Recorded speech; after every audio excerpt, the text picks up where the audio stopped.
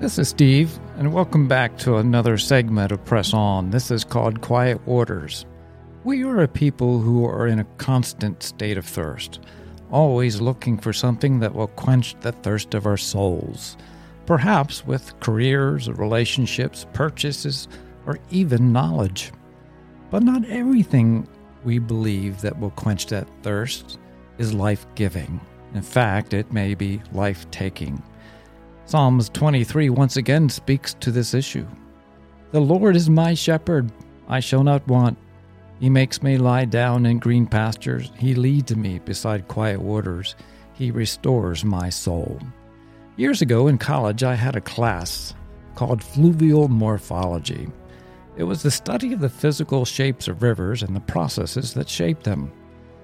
I was shocked when the professor informed us that the majority of weather-related deaths in semi-arid regions were caused by drowning.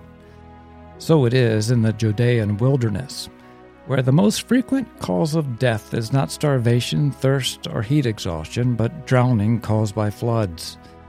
During intense rainfalls miles upstream, runoff into the desert created sudden and violent floods that filled the wadis. Anyone standing in the wadi, including animals, when a flash flood came, would be swept away most certainly to their deaths. It's been said by survivors that it was the thunderous sound that caught their attention first. The Good Shepherd was well acquainted with the land and the conditions of weather. He understood that a trickle of water in the wadi system might seem like a quick and convenient solution to a thirst, but these waters were lethal. Today, think about this.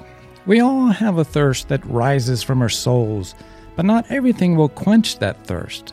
The Good Shepherd of Psalms 23, however, leads us to quiet waters where we might drink in safety, water that is life-giving, not taking. Until we meet again, this is Steve.